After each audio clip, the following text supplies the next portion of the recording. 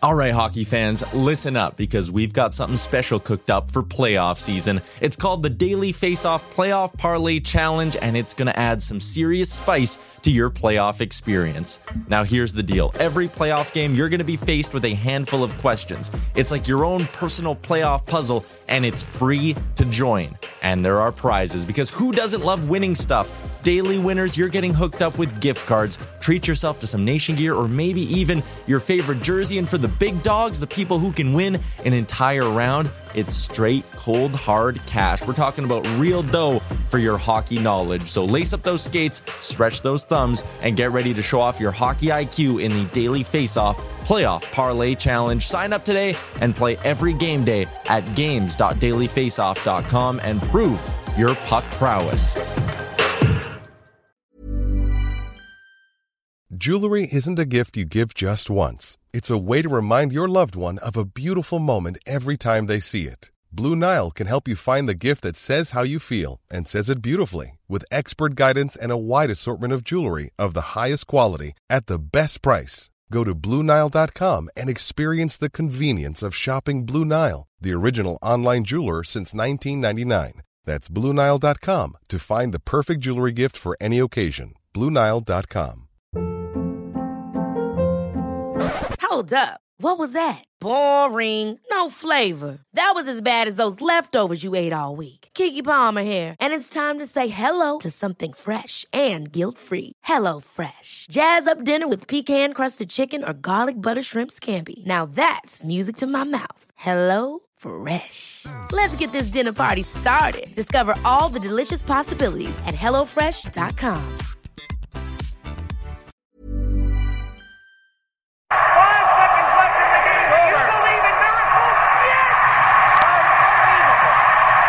The first selection of the National Hockey League draft belongs to... The Daily Face-Off podcast comes to you courtesy of the Nation Network.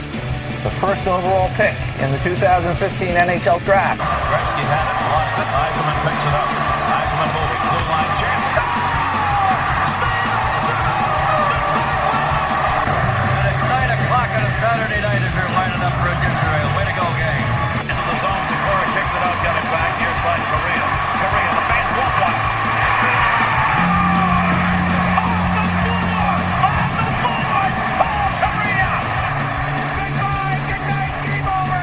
Daily Face-Off. The Daily Face-Off. The Daily Face-Off podcast with your host, Brock Sagan.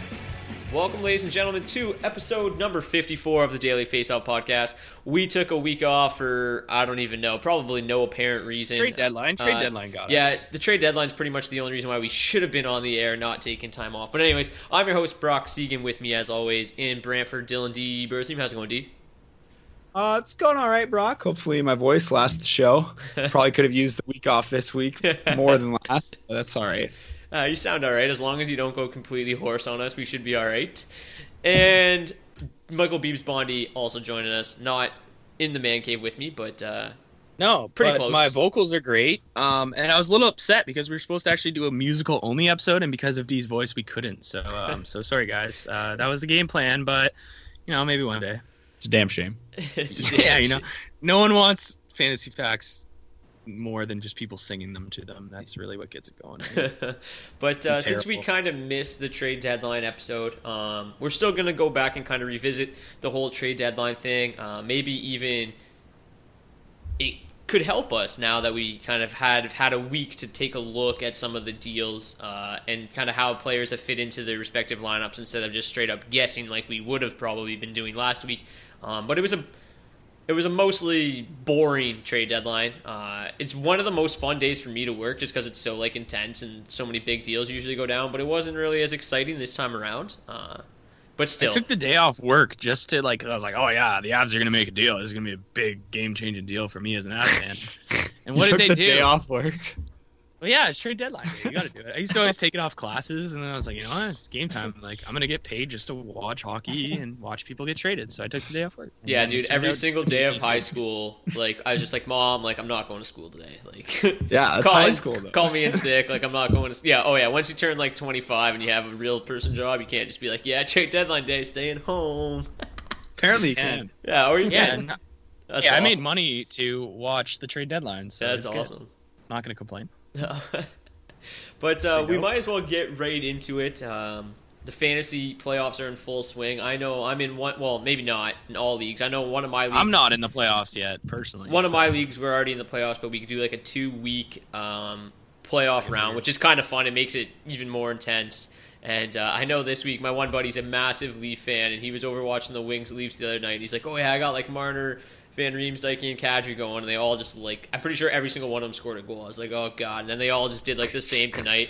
Like I was. Brock, was that the same household where I rolled up in the third period playing Austin Matthews extremely loud? Was that night? Yep, yeah, that was you. That was also the same night you got your car stuck in my backyard because I was bumping so hard the Austin Matthews song. Yo, you gotta hear this story, man. There's literally like this section of my of like right near my man cave. Like there's like a driveway and then there's a part to park like on the grass, but for some reason the one section of grass is just super soft. Like one of my other buddies softer than Brock, dude. Oh, dude, one of my other buddies just got stuck there like a month ago, and we had to literally pull him out with a tractor. Like just couldn't even get out. So then Beebs is stuck. Beebs comes knocking on the door. He's like, "Yo, you guys gotta help me." So me and my buddy are trying to push him out. We're trying to like push him out backwards, and he couldn't get out backwards. Like he was just buried. So we're like, okay, like we're gonna have to just like see if we can push you out forward. And then like I was literally like, I didn't even care. I'm like, you can just go home, just drive literally across my yard and get out.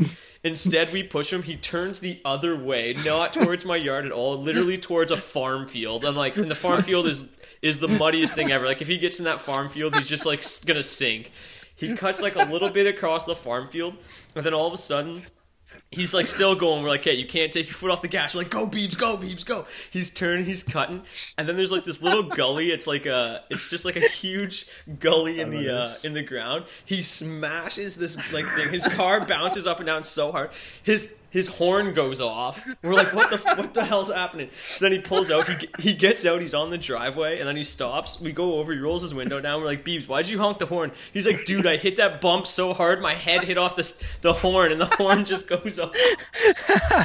As someone with concussion problems, it's probably alarming. But also to add context to the story, I drive a 2007 Ford Focus, so like the smallest of all cars. And really, like, that thing should not just be treading mud through. No. Yeah, it was terrible. I was shocked you got Brock, out, you're gonna kill me, dude. Oh, dude, it was so funny. When he honked the horn, I was literally dying, dude. I was like, dude, I think he just hit his head off the steering wheel. And then when he confirmed the story, I couldn't even believe it. I was like, I thought borderline.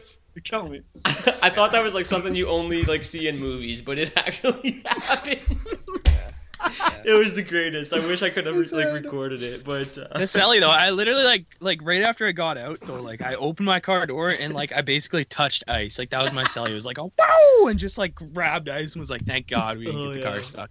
So, it was great. But anyways, that's I admit to smacking face off the car. Yeah, that was so funny.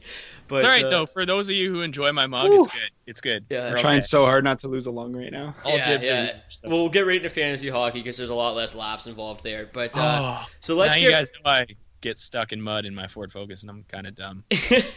No, you know what? I got to put like some pylons up there because I don't know, for some reason that part of the grass is just like it's just quicksand. So.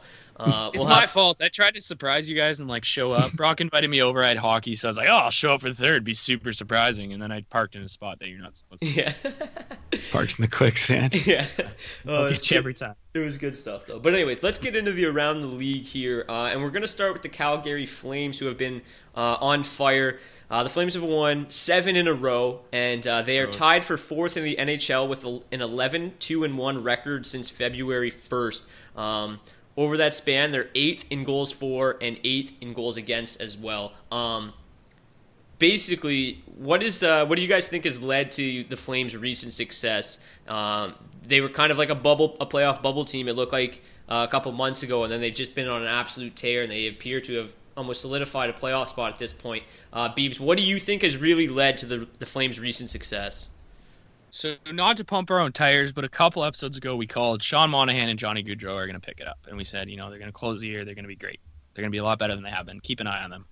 And that's honestly, for me, that's one of the biggest pieces is that Sean Monahan, Johnny Gaudreau line looks unstoppable right now. And as we all know, goaltending has always been an issue there. Calgary's always had a decent team. It's just they never, this season at least, it's just they never had the goaltending to back it. And now that Brian Elliott's kind of starting to play good, they're starting to see a little bit of backing there. It seems almost like, they're kind of showing what we thought and what we kind of expected to start the year, and I think that's just kind of what's happening out there. Yeah, and the one thing, too, is we kind of talked about it. I know I was one of the people that was pretty high on Brian Elliott coming into the year, and he made me look pretty stupid in the first couple months. Really made a lot of people look dumb. Yeah, he just really underperformed, but he has been great. Coming into tonight, he had won 6 in a row with a 213 goals against and a 931 save percentage. So yeah, I almost wish we could go back on our keepers for the Vegas draft from last week and then put Johnson out into the flood and then we would keep Elliott at this I think point, we did right? keep Elliott. Yeah, we did end up Did doing we? that. Okay, Yeah, I you wasn't did. sure how we ended I up was never that, keeping but- Chad Johnson. I just didn't. It's too hard to believe in a guy named I Chad never Johnson. would. But So true. But Ocho D, what do Cinco. you really think has been the key to the success? I think it's definitely the goaltending. Like, obviously, like Beep said, Monahan and Goudreau, that line has definitely picked it up. And probably just getting the bounces that they deserve and scoring more along lines of pace that we would have expected at the start of the year. But just if you look at the streak, like aside from the 6-5 win that started it off on the 21st in Nashville, the Flames goalies haven't given up more than 2 goals in any of those games. So, that's definitely a recipe for winning a lot of hockey games. They're up 4-0 at the end of the second right now in Montreal tonight too. Or against Montreal, sorry. So we'll see how that ends up playing out. The listeners already know, but it sounds like they're on their way to make it 8 right now. So yeah, like I don't think you can overlook the goaltending, but they've definitely just they play better as a whole, right? Like I think the D just looks a lot deeper than it has all season, really. Like it's no longer just that top pair carrying. Yeah, super underrated pickup when they got Stone there. They got Stone or Murphy, one of the two. Whoever they got from Arizona was super underrated. It was Stone. Yeah, it was Yeah. Stone. Sorry, I had a huge brain fart there. But when they brought he's not Stone like in, I agree. It kind of completed that defensive core, and that's what. Yeah, he's not like an amazing player in his own right, but it just really helped kind of the rest of the pieces shuffle into the right place, I think. Absolutely. But above all else, I really do think it's the goaltending. Yeah, you guys pretty much hit on everything I could have really said. I think obviously the improved play of Brian Elliott goes a long way. It's a lot easier to play ahead than it is to play from behind, and obviously when you have a goalie in there that's playing well, gives your team a lot of confidence. And then obviously I think the arrivals of Michael Stone's helped, just like you said, solidify that blue line. But Kent Wilson, writer for the Flames, he tweeted this out on January 24th. The Flames had a Corsi for of just under 57% in January, with a PDO just around 950 in January, and their on ice shooting percentage at even strength was about 5. So he was preaching like kind of just keep the faith, Flames fans, and it's really kind of regressed here, and we've seen them play a lot better in the month of February and then now into March. So they had a lot of things going for them, and now they all kind of seem to be clicking at the same time, which is great. It's nice. I mean, it's good to see them doing good. It kind of sucked to watch them at the beginning of the year. Just it almost seemed like no one had a clue that this was going to come, which no one did. And just watching those goalies struggle so much, it's great to see, them kind of get something for paying off, for going out and making a great deal like that Brian Elliott deal. Because I still do think that they did. They didn't have to give up a ton. It did seem like a great deal at the time, and now it's good to see it kind of pay off. And to see we talked about it. He kind of I was surprised at how quick they went away from him. Yeah. Given that they had made that move to get him. And again, like it was a combination of him not playing well and then Johnson doing really well when he was in there. But yeah, like we said, was a couple weeks ago now, it was only a matter of time until he really just got the control back of that net.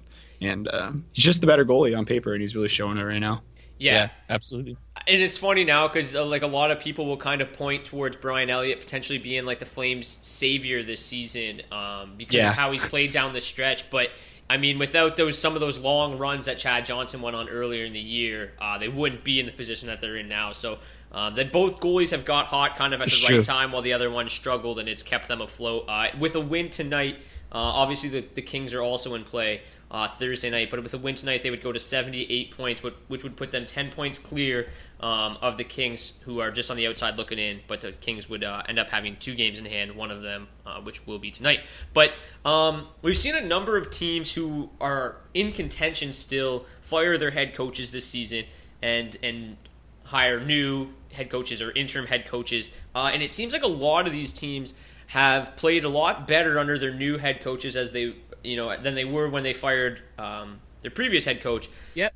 So what I want to know is of the teams are the Boston Bruins, the Montreal Canadiens, the New York Islanders, Florida Panthers, and St. Louis Blues. Of those 5 teams that fired their head coach halfway through the season, which team has the best chance of making a Stanley Cup run under their new head coach? Beebs, we'll start with you again. Personally, I mean, I do have to toss a ton of credit to Doug Weight and the Islanders. Because, I mean, that's super impressive just to see the turnaround. That team, again, almost kind of reminded me of Calgary, just in shambles. But I just don't like the hole that they originally put themselves in to begin the year. Personally, I mean, there's a couple of really good teams who lost good coaches at the same time. I do think Montreal is probably the one with the best chance, just strictly because of the team they have behind them and the goalie they have behind them. And I love Claude Julien still. I don't know why. I should probably stop. But yeah, personally, I mean, we've never quite seen the amount of coaches being fired in playoff positions as we've seen this year, which is kind of crazy. But I love Florida's roster. They can't find the goaltending right now, so that's the only thing keeping me away from them. But overall, Montreal and New York are the 2 big ones that kind of stood out to me. But New York's been doing great what they're doing. I just think, again, they dug themselves in way too big of a hole, and I'd rather see a couple other teams make it in there instead of them. So that's just a personal choice. But I do think Montreal is the team that's going to do the best and the best chance to make a cup run just because of the talent. They were an elite team to begin the year. We saw that, and I do think they're capable of getting back to that. And if they do at the right time, once playoff starts, all it takes is being hot at the right time, and that can kind of take you there. So especially with Carey Price. Oh, especially with Carey Price. I mean, all that dude has to do is eat the right Wheaties that week, and he can post 2 shutouts in a 7-game series, and you got 2 games right there to yourself for a win. So but yeah, personally, it's Montreal for me with Claude Julien behind the bench. I think that team's gonna do at least decent, at least win a round or 2 in the playoffs. D, how about you? I'm going to go with Boston over Montreal. The other ones, I think are going to be hard pressed to make it in at this point. Although, like Beeb says, definitely impressive. Kind of the turnaround that we've seen in all those teams. But to me, the only reason I'm going Boston over Montreal, I think at least the 18 skaters, no one was walking into a better situation.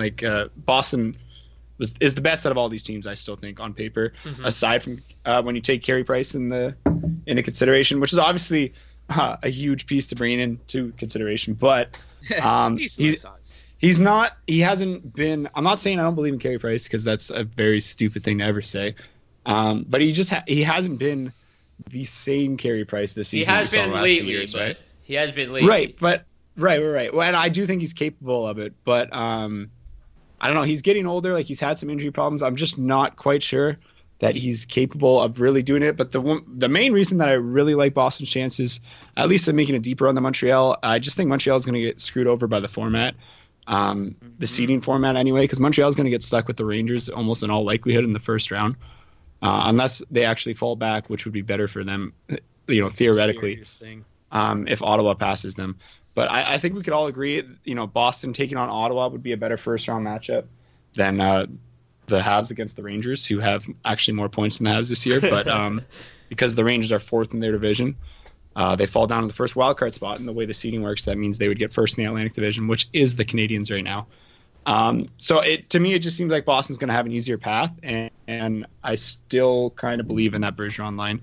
And I just think it's, I guess, more believable, or at least more consistent right now than Carey Price, which is the one reason I'm going that way.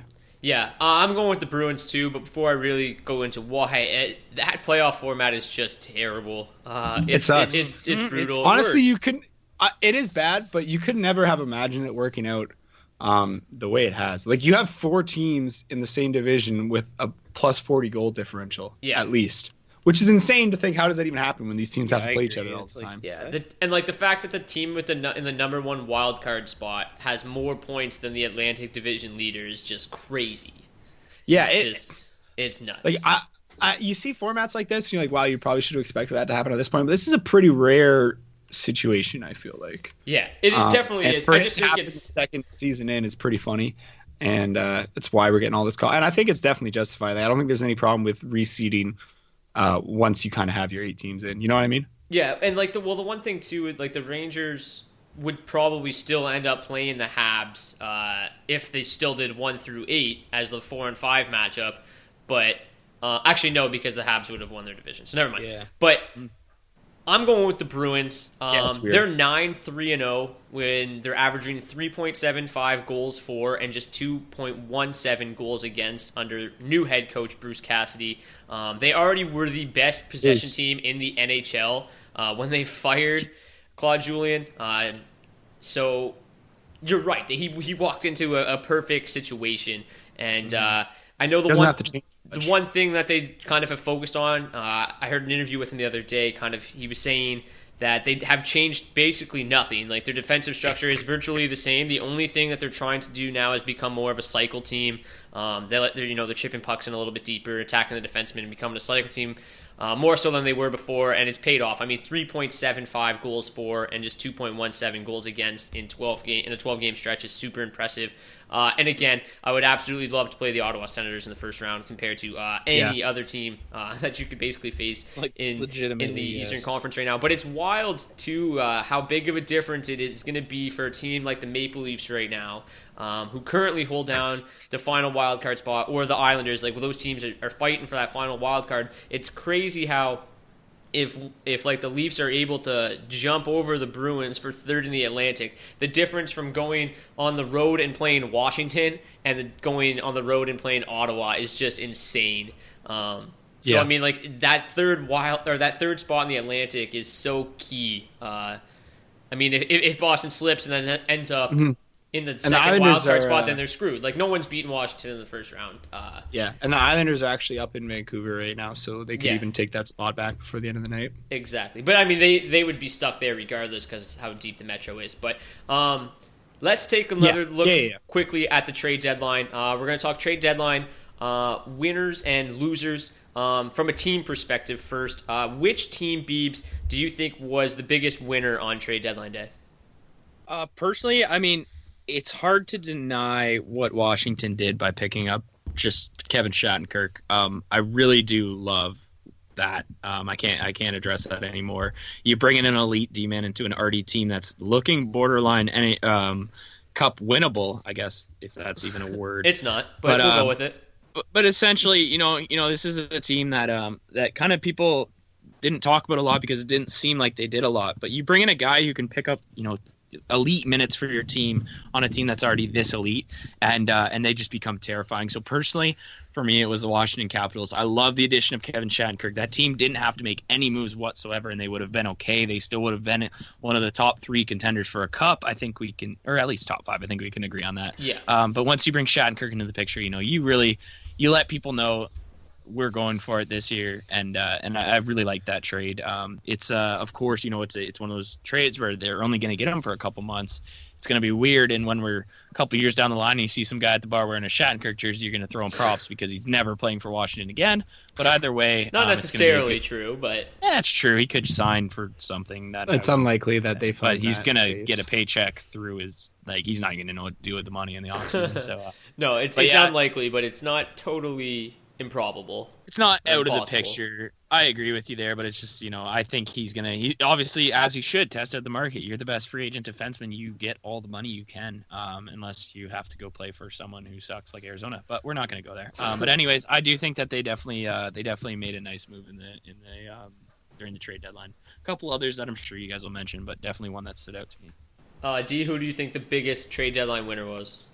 I'm going to go ahead and say something that you're probably not going to hear quite too often, but I'm really impressed with the moves that the Vancouver Canucks management made. Man, we should have talked about this before. That's exactly that's my winner, too. I like this a lot, by the way. Man, okay, how did they move Alexander Burrows and get back like 2 top-tier prospects and a potential first-round pick in this? Like, it blows my mind, dude. Jonathan Dallin putting up rates, I think, better than again, going off the top of my head, as I always Forsberg.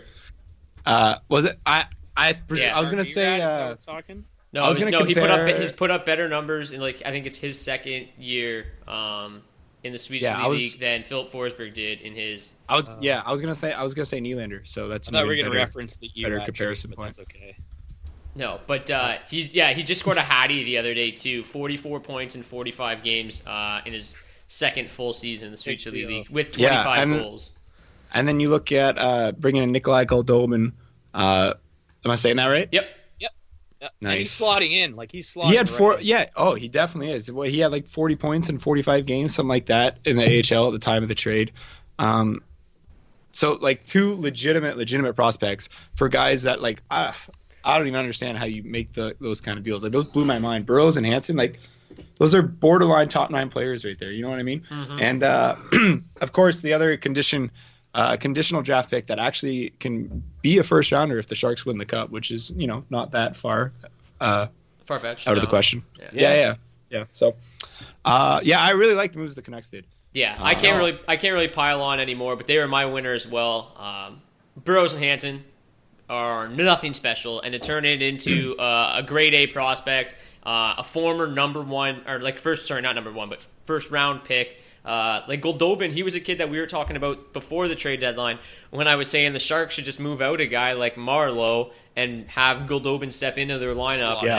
And because they have some nice prospects, instead they traded him away for a rental in Jannik Hansen, which to me isn't the greatest idea, especially, I mean, if you win the Cup and you give up a first round pick, whatever, because you won a Cup, but it seemed like a hefty price to pay for Jannik Hansen. Essentially 2 first-round picks if you want to look at that, but I would say Goldobin at this point is worth more than a first-round pick because he's a first-round pick that's actually showing to have first-round. That actually shows they he's going to have a career. The scouts don't love his defensive ability, but he's just electrifying offensively. So there's a lot to like. Defense. You know what I mean? You can teach that shit. Like, people are so dumb. He scored his first. I think he scored in his NHL, or his not his NHL, but his Vancouver Canucks debut as well. So he's been great. And ask Pavel Datsyuk, man. You can apply that same skill on the defensive side of the puck. Oh yeah. So I mean, the other thing I was gonna say is, I mean, you look at these returns and you just kind of wonder what the hell the Avs were doing, Beebs. I agree, man. I couldn't agree more. There's a reason I took the day off work. I was like, oh, yeah, we're going to sit here. We're just going to collect first-round. I want Sergachev. I want Emelin. I want 3 first-round picks. Like, it's stuff like that, but they did nothing. But Colorado in the offseason, one thing that I do respect them for is now instead of, having those 8 teams who could actually deal, they can now work with 30 different teams where they can try to get something going. True. I don't think them keeping Duchesne is the worst idea either. I think keeping Landeskog, if you can get a decent return, is all these guys they still have under contract. It's not like they were losing them, so that's why it's kind of I'm okay with it. It's not like and it's not like Verbata out in Arizona where he's not going to be there next year, right? It's like and I mean by the time that this theoretical rebuild happens, Duchesne should very well still be in a position to contribute. It was kind of my same thought with the Kessel trade when the Leafs did it. It just didn't seem necessary to me. Kessel's still young. Like, look how the Leafs are already good, right? Can you imagine if we still had Kessel on top of this? Yeah. I agree. And it's not like that deal stepping in either. So Kapanen hasn't really made an impact with the new team. So I agree with you there. The one thing though, like honestly for me, I think that the Avalanche were right in not trading Duchesne and Landeskog. I mean, there's no rush to trade those guys, and why limit yourself to the amount of teams that might acquire him at this point them at this point of the season when you can just wait to the draft? And then like they just really didn't have any. But the teams are more desperate. Yeah, you know what I mean. Like, that's when these type of deals happen. For sure, but I mean, that's going to have to be a pretty complex trade. You're gonna regardless. Like I think like basically what happened was, I mean, we saw kind of the forward market be a bit down, especially on deadline day. And if the perfect deal didn't come across their table, there's no point in trading them, which I think is probably the case. And they really just didn't have many good rental players. I mean, you look at their pending free agents, and you're looking at guys like John Mitchell, Rene Bourque, Fedor Tootin.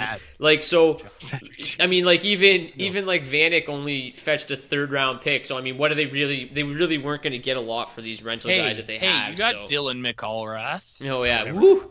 But Beebs, who was your biggest loser? Was it the Avalanche? No, really. Personally, I didn't really have a loser. I do have to admit to that one. But no, I honestly, the Avalanche, again, like you said, they didn't have to make a move. It's not like these guys are gone. And personally, if I'm going to look at it, I look at the team that couldn't move Radim Verbata. I know I mentioned it a second ago. This guy's having one of those years where he's, Verbata's in the top 20 in scoring, I believe, at this point. He's kind of, it's a guy where I get why he wasn't moved. He wasn't moved because of his bonuses, and people didn't want to pay his bonuses and that. But at this point, you might as well get what you can get for him, and I just don't like the whole idea of, still having him, because what use is he next year? He's not. So overall, I think the biggest losers are all the teams who just couldn't move contracts that are gone. But Vrbata was the most glaringly obvious one that probably should have moved. It reminded me a lot of P.A. Parento last year with the Leafs, but of course he was injured, so that's a different story during trade deadline time. But it was a lot like that. But yeah, so personally, I'd give it to Arizona. I would have liked to see Colorado make a move. Would have liked to see a couple of different teams make more moves than they did. But at the same time, only because you took the day off work. Absolutely, yeah. I mean, nothing like sitting there and watching, just nothing. A couple of fourth liners go. It's like, oh, this just in, there's a trade. Oh yeah, so I'm out. You're salivating all over it, and then it turns out to be a guy who's never going to play in the show. I mean, that's not. No, the one thing I heard an interview with John Chaka after the deadline there, and he basically just said the right deal wasn't out there for Vrbata, and he's like, Vrbata loves it here, we love Vrbata, so they're obviously just going to re-sign him.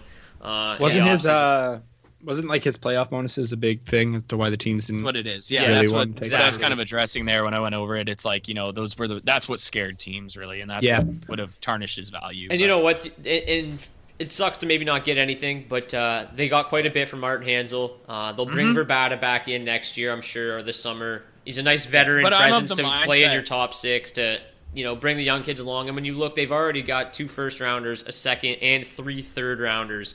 Heading into this year's draft, so they're already loaded in the draft. They're loaded with prospects already. So I mean, it's if there wasn't the right price out there, I mean, what's the point? But I'm of the mindset where even Vanek going for a third, who cares? Because the Wings aren't going to re-sign him. Obviously, they might Arizona might re-sign Vrbata, but for stuff like that, it's you know what, you get what you can get. No, for sure. I think there's a lot of the one thing though that we don't really pay attention to is the human aspect of it too. I feel like Vrbata is probably if you don't have to deal me, do you mind not? I don't feel like moving. I like it here. I'll come back here for another $1 million this offseason. He's like, all right, fine. Unless I can get a first for you, you're staying. Whatever you do not send me back to Vancouver. Yeah. But D, did you have a deadline loser? Honestly, not to just throw more hate on the Sens, but I just hated that move so much. And there wasn't really any other clear losers to me aside from maybe, the Avs not doing much, but I do agree that they didn't have a lot of assets to move in the first place. But to me, no, I just don't like the idea. Ottawa beat a team that's almost certainly going to be bounced by the second round of the playoffs. I don't like your idea of, marginally, and I mean super marginally increasing your odds, the chance of seriously mortgaging your future in Dahlin. I probably wouldn't have traded him for Shattenkirk if I was the Sens. You know what I mean? So, I hated that trade. So for me, that's the only reason. And the other thing I wanted to say too, not a loser, but I did like what the Flyers did in kind of moving Streit, taking on the Filppula contract and getting a couple draft picks out of it. Way better contract to take. Yeah, I actually think Filppula is still a super serviceable player. Obviously getting paid a little bit more than he should, but that contract's off the books by next year anyway, and you can probably move him at the deadline next year if you're really inclined to. And he helps them down the stretch this year. They still have a shot at getting into the playoffs. So I'm impressed I like that you move. Said that. Because after Filppula came out today saying, he did in fact veto that Leafs trade, so I'm impressed that. That was weird to me that I agree that he did do that. He was down to go to Philly, but maybe it was just a Canada thing. Yeah, because honestly, maybe he just didn't like playing for Babcock. I thought he did like playing for Babcock. I know, but maybe I had read that he did. So no, I know, or at least he said he did. Exactly, he wasn't out Mike Commodore just shitting all over the guy. No, yeah, that's definitely not for sure. Dude, Mike Commodore on trade deadline day was just hilarious. Just as borderline, it's man, put down the bottle. Oh Jesus. Not to be rude, but it was glaringly obvious at that point. He got so out of hand. There's a point at which you rip on an old coach, but you don't go that far. Come on. Yeah, he was wild. But for me, the loser, there's a number. I didn't love obviously that Alex Burrows trade either. That's a Can you say Montreal? Yeah, and they are my losers. My loser are the Canadians. Everything they basically did was just to add size and grit to their team. They added Steve Ott, Andreas Martinson. Dwight King. None of those guys are gonna. I mean, add some size. I guess Claude Julien loves the size, but none of those guys are gonna put you over the edge. I did like the addition of Jordy Ben. I think Ben's a really solid defenseman, and he's played well in his brief time since being added to the Canadiens roster. But for the most part, they didn't give up a ton. But they also just didn't really get better. And if anything, I think they might have made their team worse. I mean, you're trading a guy like Sven Andrighetto for Andreas Martinson makes no sense to me at all. Love that deal personally. Dwight King really adds not a whole lot other than, playoff experience. But, I mean, like, how far is that going to carry you? So I just think that Canadians, they made a lot of small moves that really just did nothing to their team. The fact that they just took on Steve Ott's hilarious to me. Yeah, you got Detroit getting a 6th round for that. It's like, thank you. Yeah, it's like, okay. We'll take that. Literally take it. At least if we're going to try to credit the deals a little bit, you can say that like none of those guys are guys that you want to go up against if you're another NHL player. But you can't ice all 3 of them at the same time. No. Like there's no way they'll get walked around the whole game. It's just like they just, I don't know. There wasn't a lot of teams that you could have really picked to be a loser, and that was one team that I just did not think really improved their team, even though they gave up assets. So it was just weird. Like it's like they put all these. It's like they're in a fantasy league, right? And they put out all these offers, like just to a bunch of GMs, and they all ended up accepting because and they're they only needed one of these guys, right? Yeah. Like, what? It's weird. I don't know. After adding Ott and King, the fact that they still thought it'd be a good idea to trade like a young scoring winger, it was probably just delayed absolute, over the wire, dude, and they're just like, oh shit, that offer was still out there. Forgot to cancel that proposal. Damn it! But we're gonna throw it over to the Bluestones. We're gonna head to break. When we get back, we're gonna continue to talk fantasy deadline winners and losers, but this time from a player and fantasy perspective. And then, of course, we're gonna continue our expansion draft segment when we talk about the Columbus Blue Jackets, Dallas Stars, Detroit Red Wings, and Edmonton Oilers. So enjoy the Bluestones. We'll see you guys back here in 60 seconds. Baby, be my flame. Baby, be the softly burning embers through December into June. Calls your name. Baby, be my conjurer. And I hold you dear. Baby, be the visions in the night and wait till morning light for you to disappear. Baby, be my fire. Baby, be my fire. Baby, be my fire. Oh, be my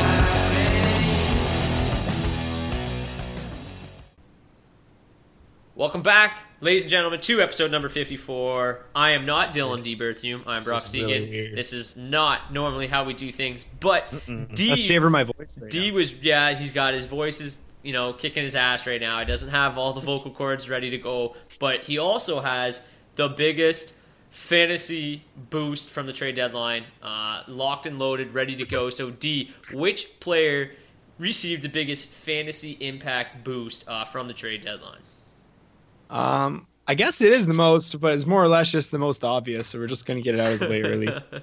Andrei Vasilevskiy, as a guy, we've kind of been championing on this podcast in the past as, one that could definitely step into immediate, kind of fantasy 1A status if Bishop were to ever leave.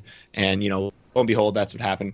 They were going to have to make a decision eventually on Bishop, and they clearly have. So Vasilevsky's the future and seems like the present right about now, too. Yeah, you about everything. In 5 games, since he's taken over as a starter, he's 4-0-1, giving up just 7 goals on 170 shots. It's good for a .959 save percentage out of that span. He's just been ridiculous. Yeah, and we were talking about the one game he lost was the one on Monday night, a 1-0 overtime loss to the Rangers. So I was none too happy about it. Yeah, definitely doing his part. So I guess we're just getting the most obvious one out of the way early, but I don't think you can make an argument for anyone else.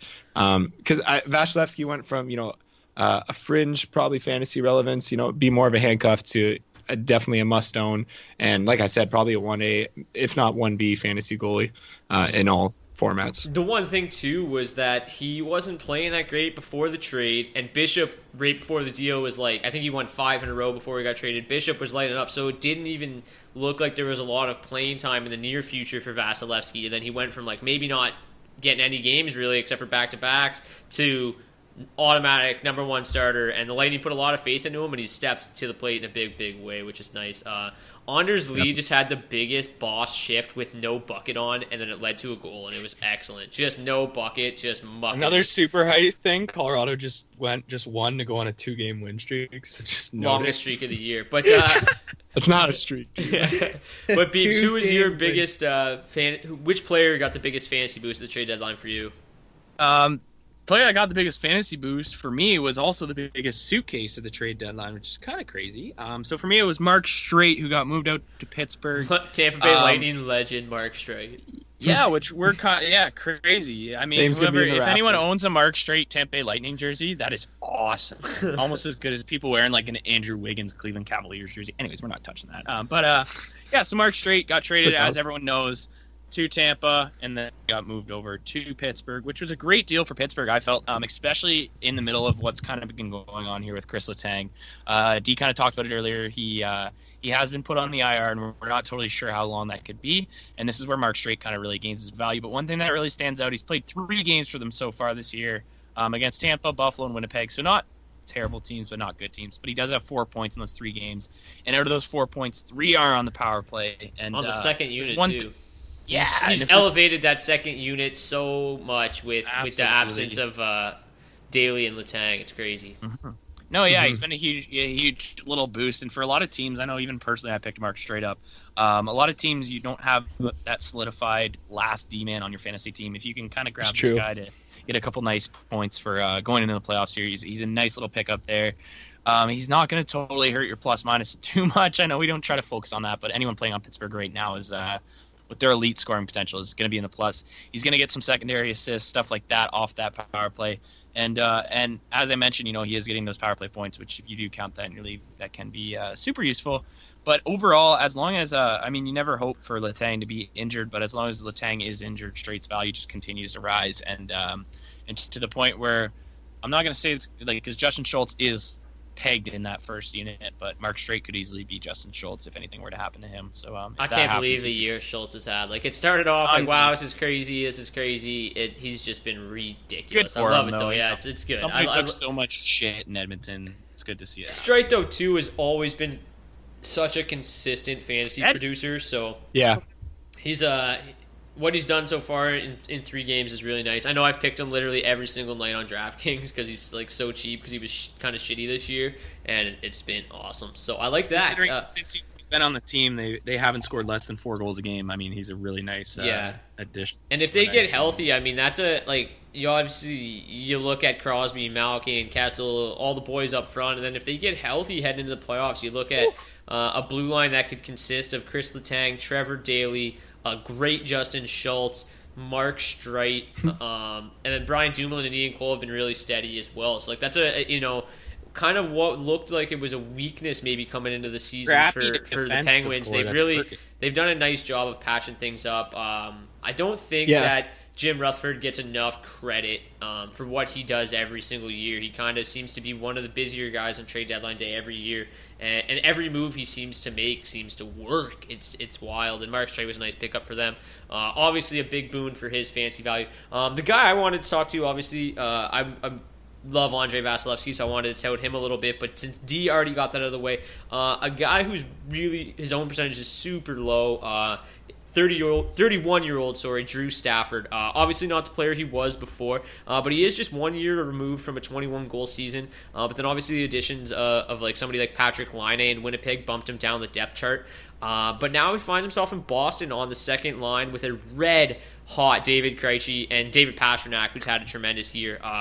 So that's obviously going from the fourth line playing with Chris Thorburn to the second line playing with a great 200-foot player and also great playmaker like Krejci, and then Pastrnak has been excellent. That's a huge boost for Drew Stafford, and he is a guy who's scored 30 goals in the past. He does have a knack for scoring goals, so he is a guy that could pick it up and heat up down the stretch. It was kind of an underrated pickup. I think they only gave up a 6th-round pick, so bit of an underrated pickup there. And he does have a goal, 2 assists, and a whopping 12 shots on goal in his first 3 games in a Bruins uniform. So might be worth a look in deeper leagues. And then we might as well jump right into the guys whose fantasy value took the biggest hit on trade deadline day. All started off with John Carlson. Obviously, I still like John Carlson going forward because he plays 20-plus minutes a night on the NHL's best squad.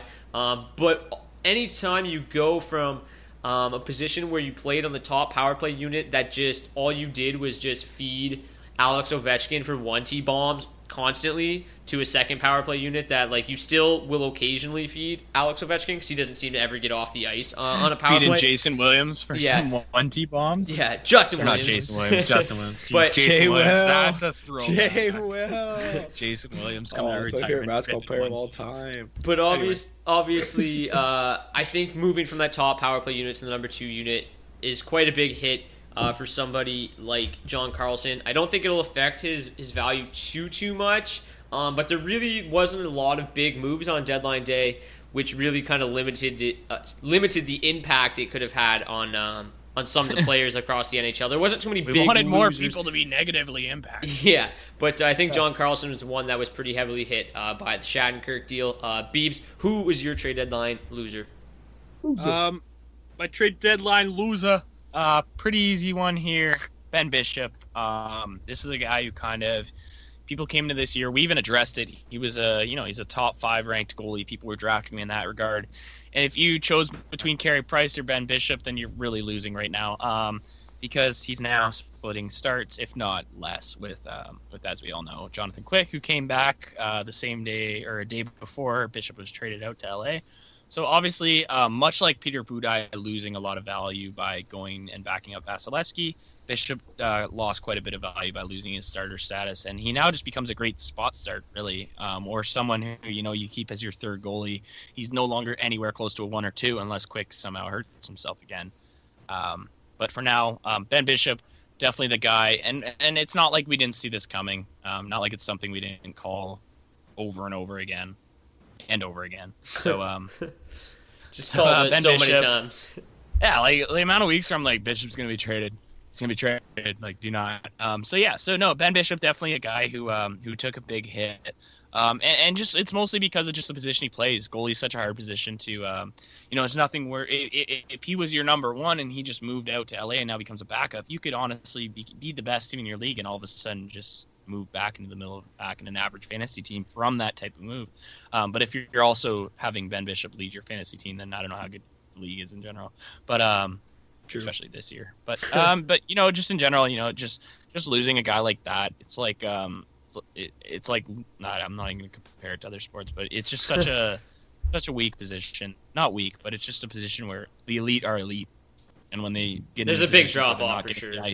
There is a big drop off, and if you needed the starts and Ben Bishop's on your team, then that just doesn't help you at all. Like it's weird because he is a loser in terms of how he's gonna the number of starts he's gonna see is definitely gonna be cut down. But he is playing. He is playing again. Like we talked about how Peter Budaj was excellent, how Jonathan Quick maybe not that great, but the Kings are just so good at suppressing the other team's offense. We could see Bishop's counting stats slightly improve. It hasn't been the case in his first 2 starts, but. I just don't think I agree, Biebs, that he is a loser because you're not going to see at this point in the season. I don't think he's going to see enough starts to really be crazy relevant. I just personally wouldn't want to imagine myself having him as my number 1 goalie and seeing that. Well, yeah, exactly. I wouldn't know what to do. A lot of people got hit hard by that deal. But D, who was your loser before we get into the expansion draft stuff? So we were talking about this and. You're right, Brock. I do think it's kind of tough to identify a lot of just outright losers here because there wasn't a lot of big names moved like the Shattenkirks that just kind of immediately takes someone's role. But just to piggyback on the Carlson, I think Matt Niskanen's kind of in the same boat. Mm-hmm. Another guy who's definitely fantasy relevant and probably still is, but he's wavering on borderline. He's still really good at even strength, and obviously the Capitals are. But Carlson just moved down to Niskanen's spot, and Niskanen's holding on to power play time right now, kind of by a thread. So I think he's kind of in the same boat there. Hansel and Vanek, are 2 guys. Hansel, I don't think had a lot of fantasy value before him, but anything he had is just diminished now, going from a first line role in Arizona, almost said Phoenix, to a third line role in Minnesota. And Vanek, we were all surprised at how well Vanek was doing, and I'm hard pressed to, even I'd be hard pressed to kind of. I think he'd be hard pressed to even continue what he was doing in Detroit. So going to a situation where he's not going to be out with the first unit automatically every single time, just going right to the front and then out on the power play. I expect Vanek's numbers to take a drop as well, even though Florida's a better team overall. And then another one too. What, really? I think. What? Yeah, just barely. Eh? Another one, just to throw in there. Beebs wanted me to talk about him a little bit. Was Budaj. Any value he still had, because he probably did. If the Kings don't make that trade, Budaj probably does get a little more. Probably than you would expect starts down the stretch, just because of how well he's played throughout the year. But with how well Vasilevsky's played, that doesn't really seem like that's going to happen at all. So I think Budaj, not rosterable at all at this point. Talk about a kick in the balls, eh? Just plays so phenomenally, replacing Jonathan Quick. Literally the day Quick comes back, we don't need you. We'll bring in Ben Bishop instead. See you later. But realistically, if you're going to get traded, playing in Los Angeles would be awesome, right? You get to just be on the beach all the time during your off days. But if you're going to be traded from LA, at least you're going to Tampa. So it didn't get too bad for Peter. California's nicer weather though, right? Florida, you got a dry heat. Oh, and you got to be on the lookout for hurricanes all the time. Florida's crazy, dude. The people that live there, come on. Yeah, I was gonna say there's never been a better time though. It's spring break. Yeah. You guys rolling in with that sweet flow he's got this year. I feel like Peter Budaj's spring break years are behind him. No way. He's an old Fabio. He's a young 33-year-old or whatever he is. But let's continue now with our expansion draft stuff. We've already talked about our first 8 teams. We're lagging a little bit behind because we missed a couple weeks, but we'll continue this because, as you guys know, our podcast will continue into the the NHL playoffs. So we'll get it done regardless. But so we've already talked about the Ducks, Coyotes, Bruins, Sabres, Flames, Hurricanes, Blackhawks, and Avalanche. Today we are going to cover the Blue Jackets, Stars, Red Wings, and Oilers. So basically, if you've missed the last couple episodes, we each just decided which teams are going to keep which players, and we've come up with a collective list of all the guys that they're going to protect, all the guys that are going to be exposed. We're tracking this, and at the end of the whole thing, we're going to draft our own Las Vegas team. So it's not the guys that we think the other team is the teams are gonna keep. It's the guys we think that these teams should keep. So just a little bit of fun. Before we get into it, I don't know if you guys saw the other day, but during the GM meetings in Boca Raton, basically it sounds like the NHL is gonna suck all the fun out of this whole Vegas expansion draft thing. They're not even gonna release the lists of who has been protected and who is exposed. It's kind of just gonna happen, which is just. I hate that. Turn it into a big show. Let's go draft by draft. Dude!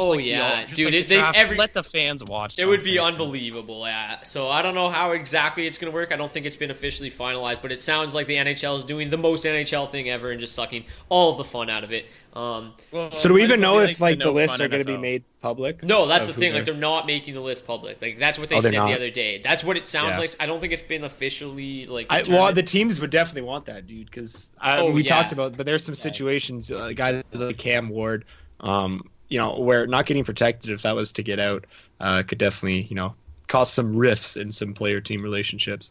How did they do it? So that's boring, but I'm not totally surprised. Yeah, how did they do it before? It was a different time. Different time, dude. Yeah. No, it was definitely the same way. They're following precedent for the most part. But yeah, no, even the internet was nowhere near as. True, in 99. Yes, Pierre LeBrun tweeted out yesterday. The NHL also discussed with GMs whether or not they would reveal each team's protected list ahead of the expansion draft. GM said no. So unless it changes, a peers league won't make public each team's protected list in Why would they leave the GMs? Of course the GMs would say no. Yeah, obviously. Ridiculous. But anyways, let's get right into it. We'll start with the Blue Jackets. D, why don't you handle the Blue Jackets? Beebs, you can do the Dallas Stars. And then, of course, I'll take the Red Wings. So D, we'll start with you. Let the listeners know who we decided to keep for the Columbus Blue Jackets. Yeah, so getting into it, kind of unfortunate. They got 4 guys they have to protect for no movement clauses. Dubinsky, Foligno, Hartnell, and Bobrovsky. So definitely kind of screwing themselves a little bit there. I'm sure when they handed out all those no movements, they weren't expecting an expansion draft to come into play. So on top of that, we have them protecting Brandon Saad, Cam Atkinson, Boone Jenner, and Alex Wenberg. All pretty obvious picks, I think. And then we got Jones, Savard, and Murray on the back end. Some key exposed here. We got Matt Calvert, William Karlsson, Josh Anderson, Jack Johnson, and Jonas Korpisalo. Obviously can't protect both the goalies. So guys, who do you think first? I think the only real borderline one would have been Jenner, right? Mm-hmm. Yeah, like this was a weird one. Jenner was a bit borderline.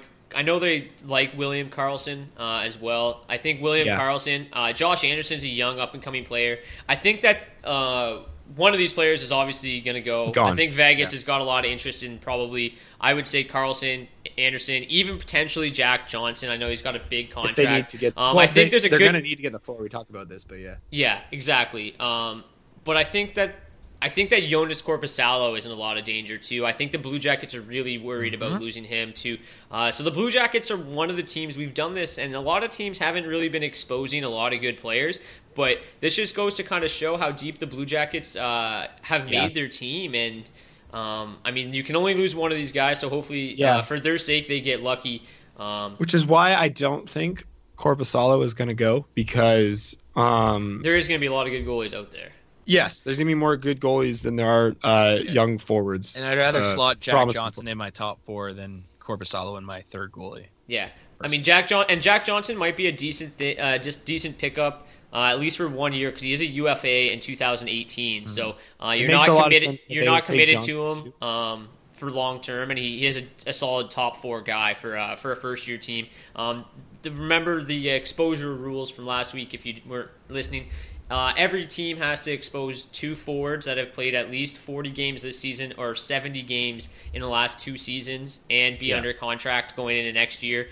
They also have to expose 1 defenseman that meets those exact same requirements and 1 goalie who's under contract next year. So they have 4 defensemen that meet that criteria, Jones, Jack Johnson, Savard, and Ryan Murray. So they had to expose one of them. We went with the elder statesman on the back end in Jack Johnson, which I think we can all agree might get a look from Vegas. Yeah, it's going to be an interesting pick, man. And I think if I were them, Columbus would be one of the teams I circle back around to, just because we haven't really seen a team where we've seen Silfverberg, he's probably for sure going. There's been some like that, but this is probably the first team where we've seen Vegas actually has some options to choose from. Yeah. So I think they'll probably be wise to kind of fill their roster out elsewhere and then circle back to the Jackets and kind of pick up on what they need most at that point. Yeah, and I know Jack Johnson not everybody loves them some Jack Johnson, but I think he would help a young team like that out a little bit.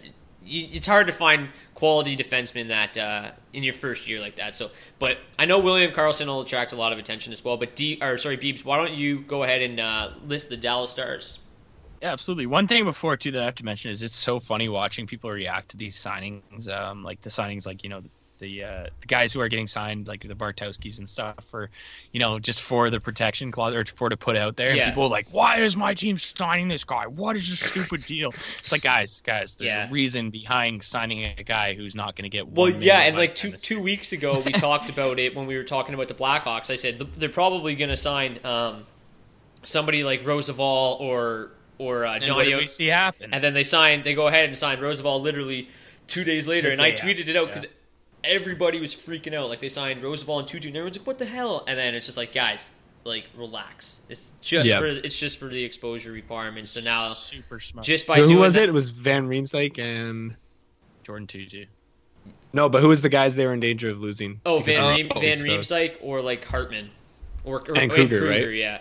So, which we talked about, and those guys are just too good to let out. So yeah, but they're in a tough situation because they literally have 8 guys on no movement clauses, so they're pretty much screwed. So Beebs, go ahead and read off the Dallas Stars.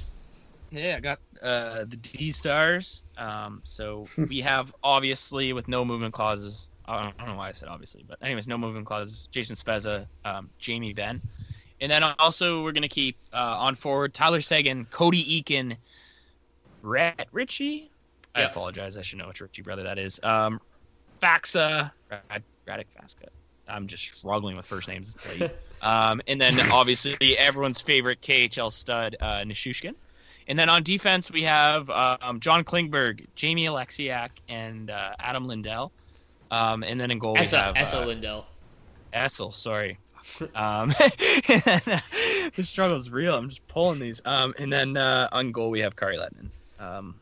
So a couple of the key names that we kind of exposed here, and ones that we could see Vegas taking a hit at. First off, Antoine Roussel, a role player, obviously, but definitely someone who we could see, Vegas needing for that role to be kind of the fighter, but also someone who can take up a nice third or fourth line minutes. We got Patrick Sharp, who's becoming a UFA, so just kind of a little asterisk. Yeah, they're definitely not even protecting him. Yeah, no, absolutely not. We have Adam Cracknell, and then Dan Hamhuis, who's a nice little back-end piece, big contract on him. Another huge hitter out there, Stephen Johns, who's definitely kind of an intriguing name that a lot of people might not realize has logged quite a bit of NHL minutes in the last 2 years. And then Antti Niemi finally at the end there as our key names exposed. Obviously, we don't think Niemi will get touched because we've talked about it, how strong those goalies are that are kind of shooting out there. Now, the Stars were tough, though, like especially I think we've pretty much nailed it, except for maybe not keeping Nichushkin. To have him like under your control is a nice piece because he's obviously a promising young winger if he decides to come back.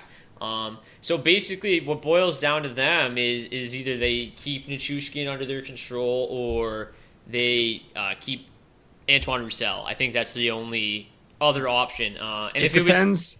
I think Roussel's gone personally. Like I think if you're Vegas, you take this guy on. Right, and I don't think Vegas would. No, I do think they would probably go after Roussel. I also think they'd be super interested in Dan Hamhuis. Yeah. And I'm still not convinced the Stars aren't going to protect Hamhuis, but you guys are. So. Well, I just think then you got to take the two forwards out.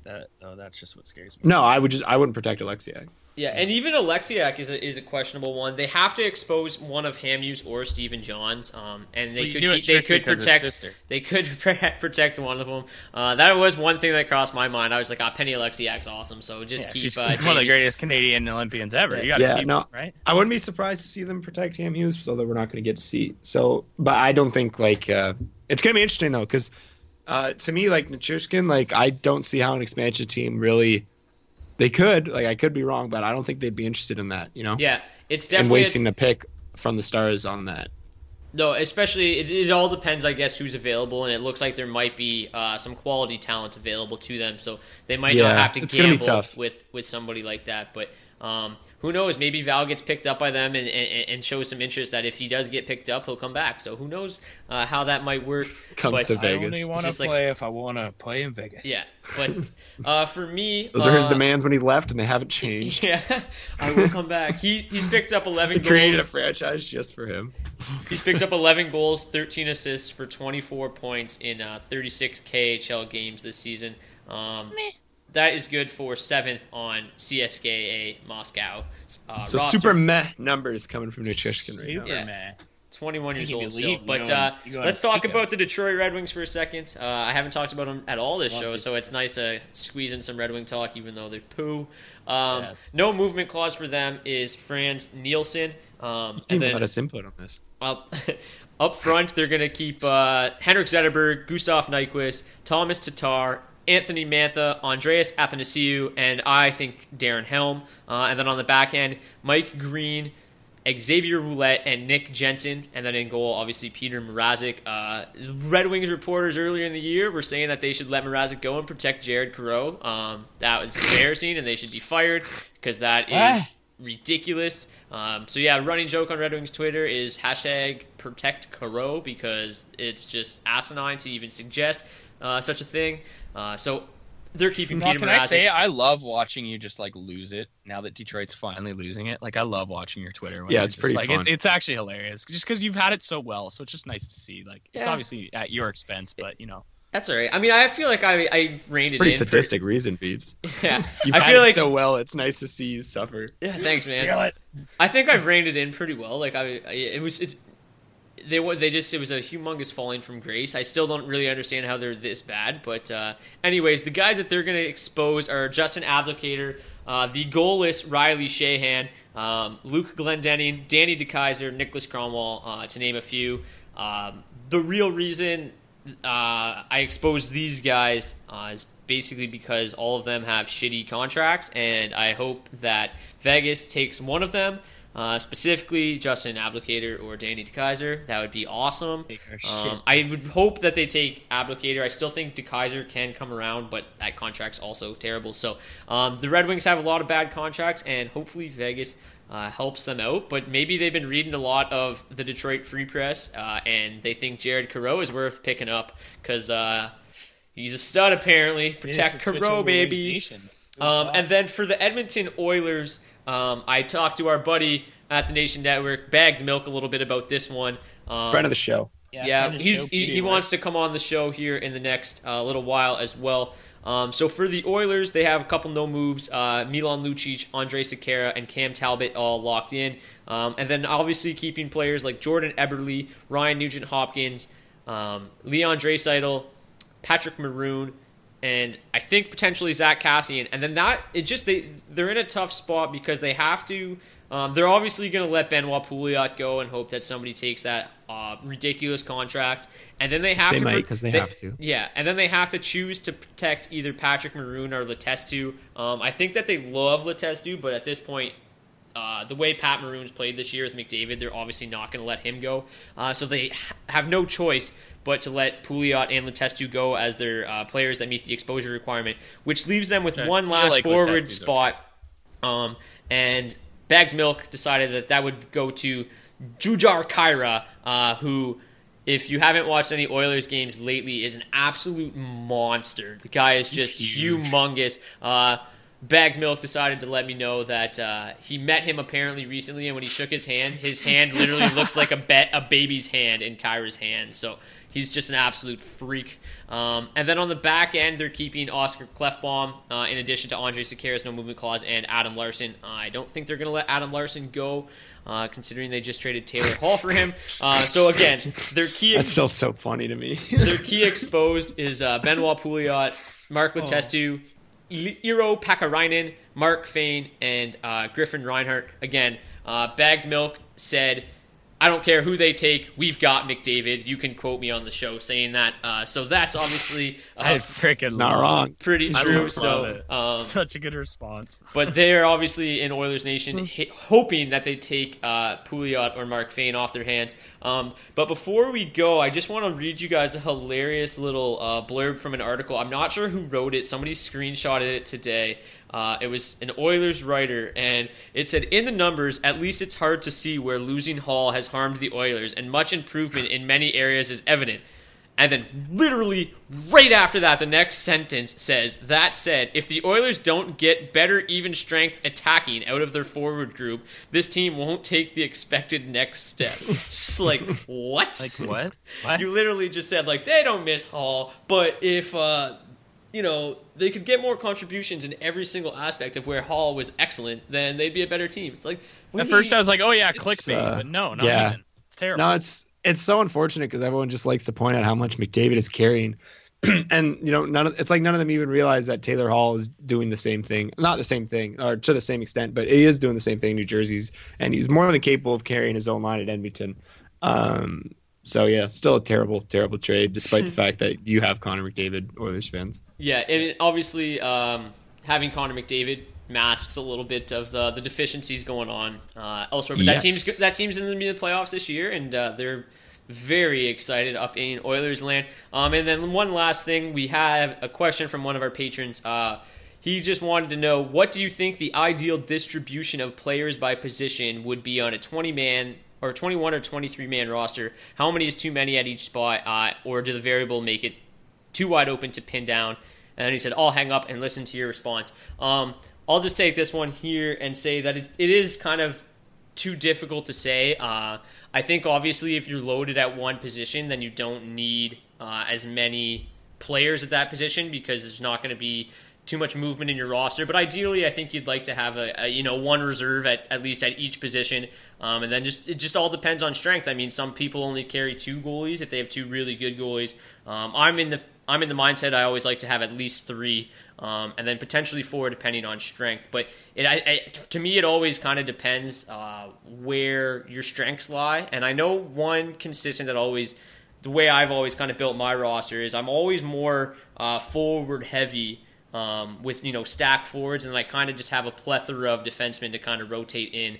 I don't know if it's something I kind of do intentionally, but it just seems to be like at season's end, that's kind of how my roster always looks. I just got a stack forward group, and then the D is just like meh, but just like a bunch of them. Yeah, it's funny because the one thing I was gonna say is I don't like having like usually more than one extra defenseman, and obviously depends on like who your defensemen are, but just like I think generally speaking, like a fringe or waiver wire forward brings more value in a given game than a defenseman does. Like a fringe defenseman is going to give you like 30, 35 points, right? So, yeah. Yeah, and you can't even count out the rotisserie spot at the end. Like I even sometimes will it depends. If you have a borderline forward, you're kind of questionable in the end. Drop that guy and use as many. There's a reason why they use weekly pickups as something to limit people from picking people up. So if you're one of those leagues where you have 7 weekly pickups, pick up a guy every single day to fill your roster. Doesn't matter who it is. They can put 2 shots on net, have a 0-0-0 across the whole board. They still got you 2 shots that day where a guy will be sitting on your bench. True. Depends on your scoring formats. Definitely just depends, kind of who you're rostering, strengths in certain places, stuff like that. But I've always been someone to kind of, if you do have the option to play that rotisserie last spot and to kind of pick up a guy every once in a while, and you have the time in your day to actually pay attention. And as bad as that sounds, because a lot of people I know, even myself, some weeks, I don't have the time to pick up a guy every single day. But if you do, it's definitely something to look into, and definitely something that can make a difference across week to week. Yep. Yeah, I think Brock's right too. Like, just play to your strengths. And I would say, like, I almost always like going with 3 goalies. Even if you do have 2 really good goaltenders, like you'll lose wins, like just straight up a lot of weeks. Sometimes you just need that extra start. Yeah, and it's like you already have the 2 good goalies, so your save percentage and goals against are going to get diluted by like an okay goalie too much, and you'll just take the extra wins when they come. And then if there's an injury, you're not completely shit right. out of Or you can handcuff one of your guys. And sometimes, again, depends on the league, but I've had some leagues I have as many as 4 goaltenders. Just kind of depends. So just play to your strength, play to what's available. I think the key is to not get too locked down on any one kind of idea. Yeah, and it's got to be fluid. I think to have it is just too many variables. And then one other thing, it's not really a question, but I gotta love the passion here. This comes from @Steve McFiretarian, so he got his wish. Love it. He only follows 6 people, and 3 of them are Beebs, Brock, and Daily Faceoff Podcast. I don't know why he's not throwing any love towards D. I love it. But he just reached out to us 28 minutes That's ago. hilarious. And said, "Where are you boys? Your last show was 14 days ago. I got deadline trade day coming up, boys. Need help." Unfortunately, we didn't cover too much of the buy low, sell high candidates, but there was some small tidbits of players you could definitely target going forward, or add from the waiver wire. So, anyways. And we will have weekly episodes from here on out. We do apologize for that. Just in general, last week was just a little too crazy with everything. I know I had. Obviously, trade deadline day was just too much for me, and then that next day I was in Guelph picking up a puppy. So that's basically what screwed us. Between jobs. Chris Posgood? Yeah, Chris Posgood. Oh my God, those names were hilarious. But anyways, we were sitting together trying to shoot at you. We ended up not choosing Chris Posgood, but anyways, that has Ryan been Rafalski. That has been episode number 54 of the Daily Faceoff Podcast. I'm Brock Segan for Beebs Bondi and Dylan D. Berthium. Have a good week, and we'll see you guys back here, same time, same place next week.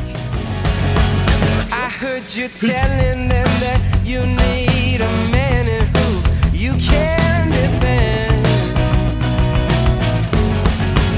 Will I be the gasoline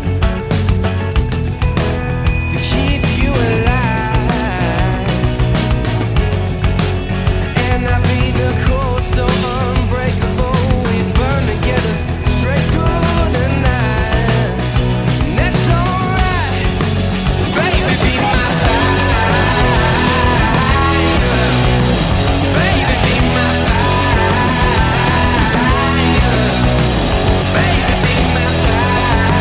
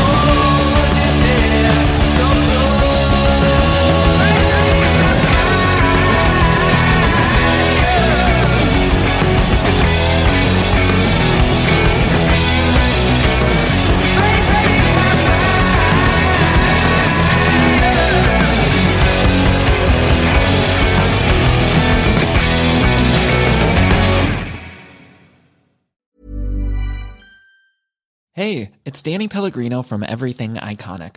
Ready to upgrade your style game without blowing your budget? Check out Quince. They've got all the good stuff, shirts and polos, activewear, and fine leather goods, all at 50 to 80% less than other high-end brands. And the best part?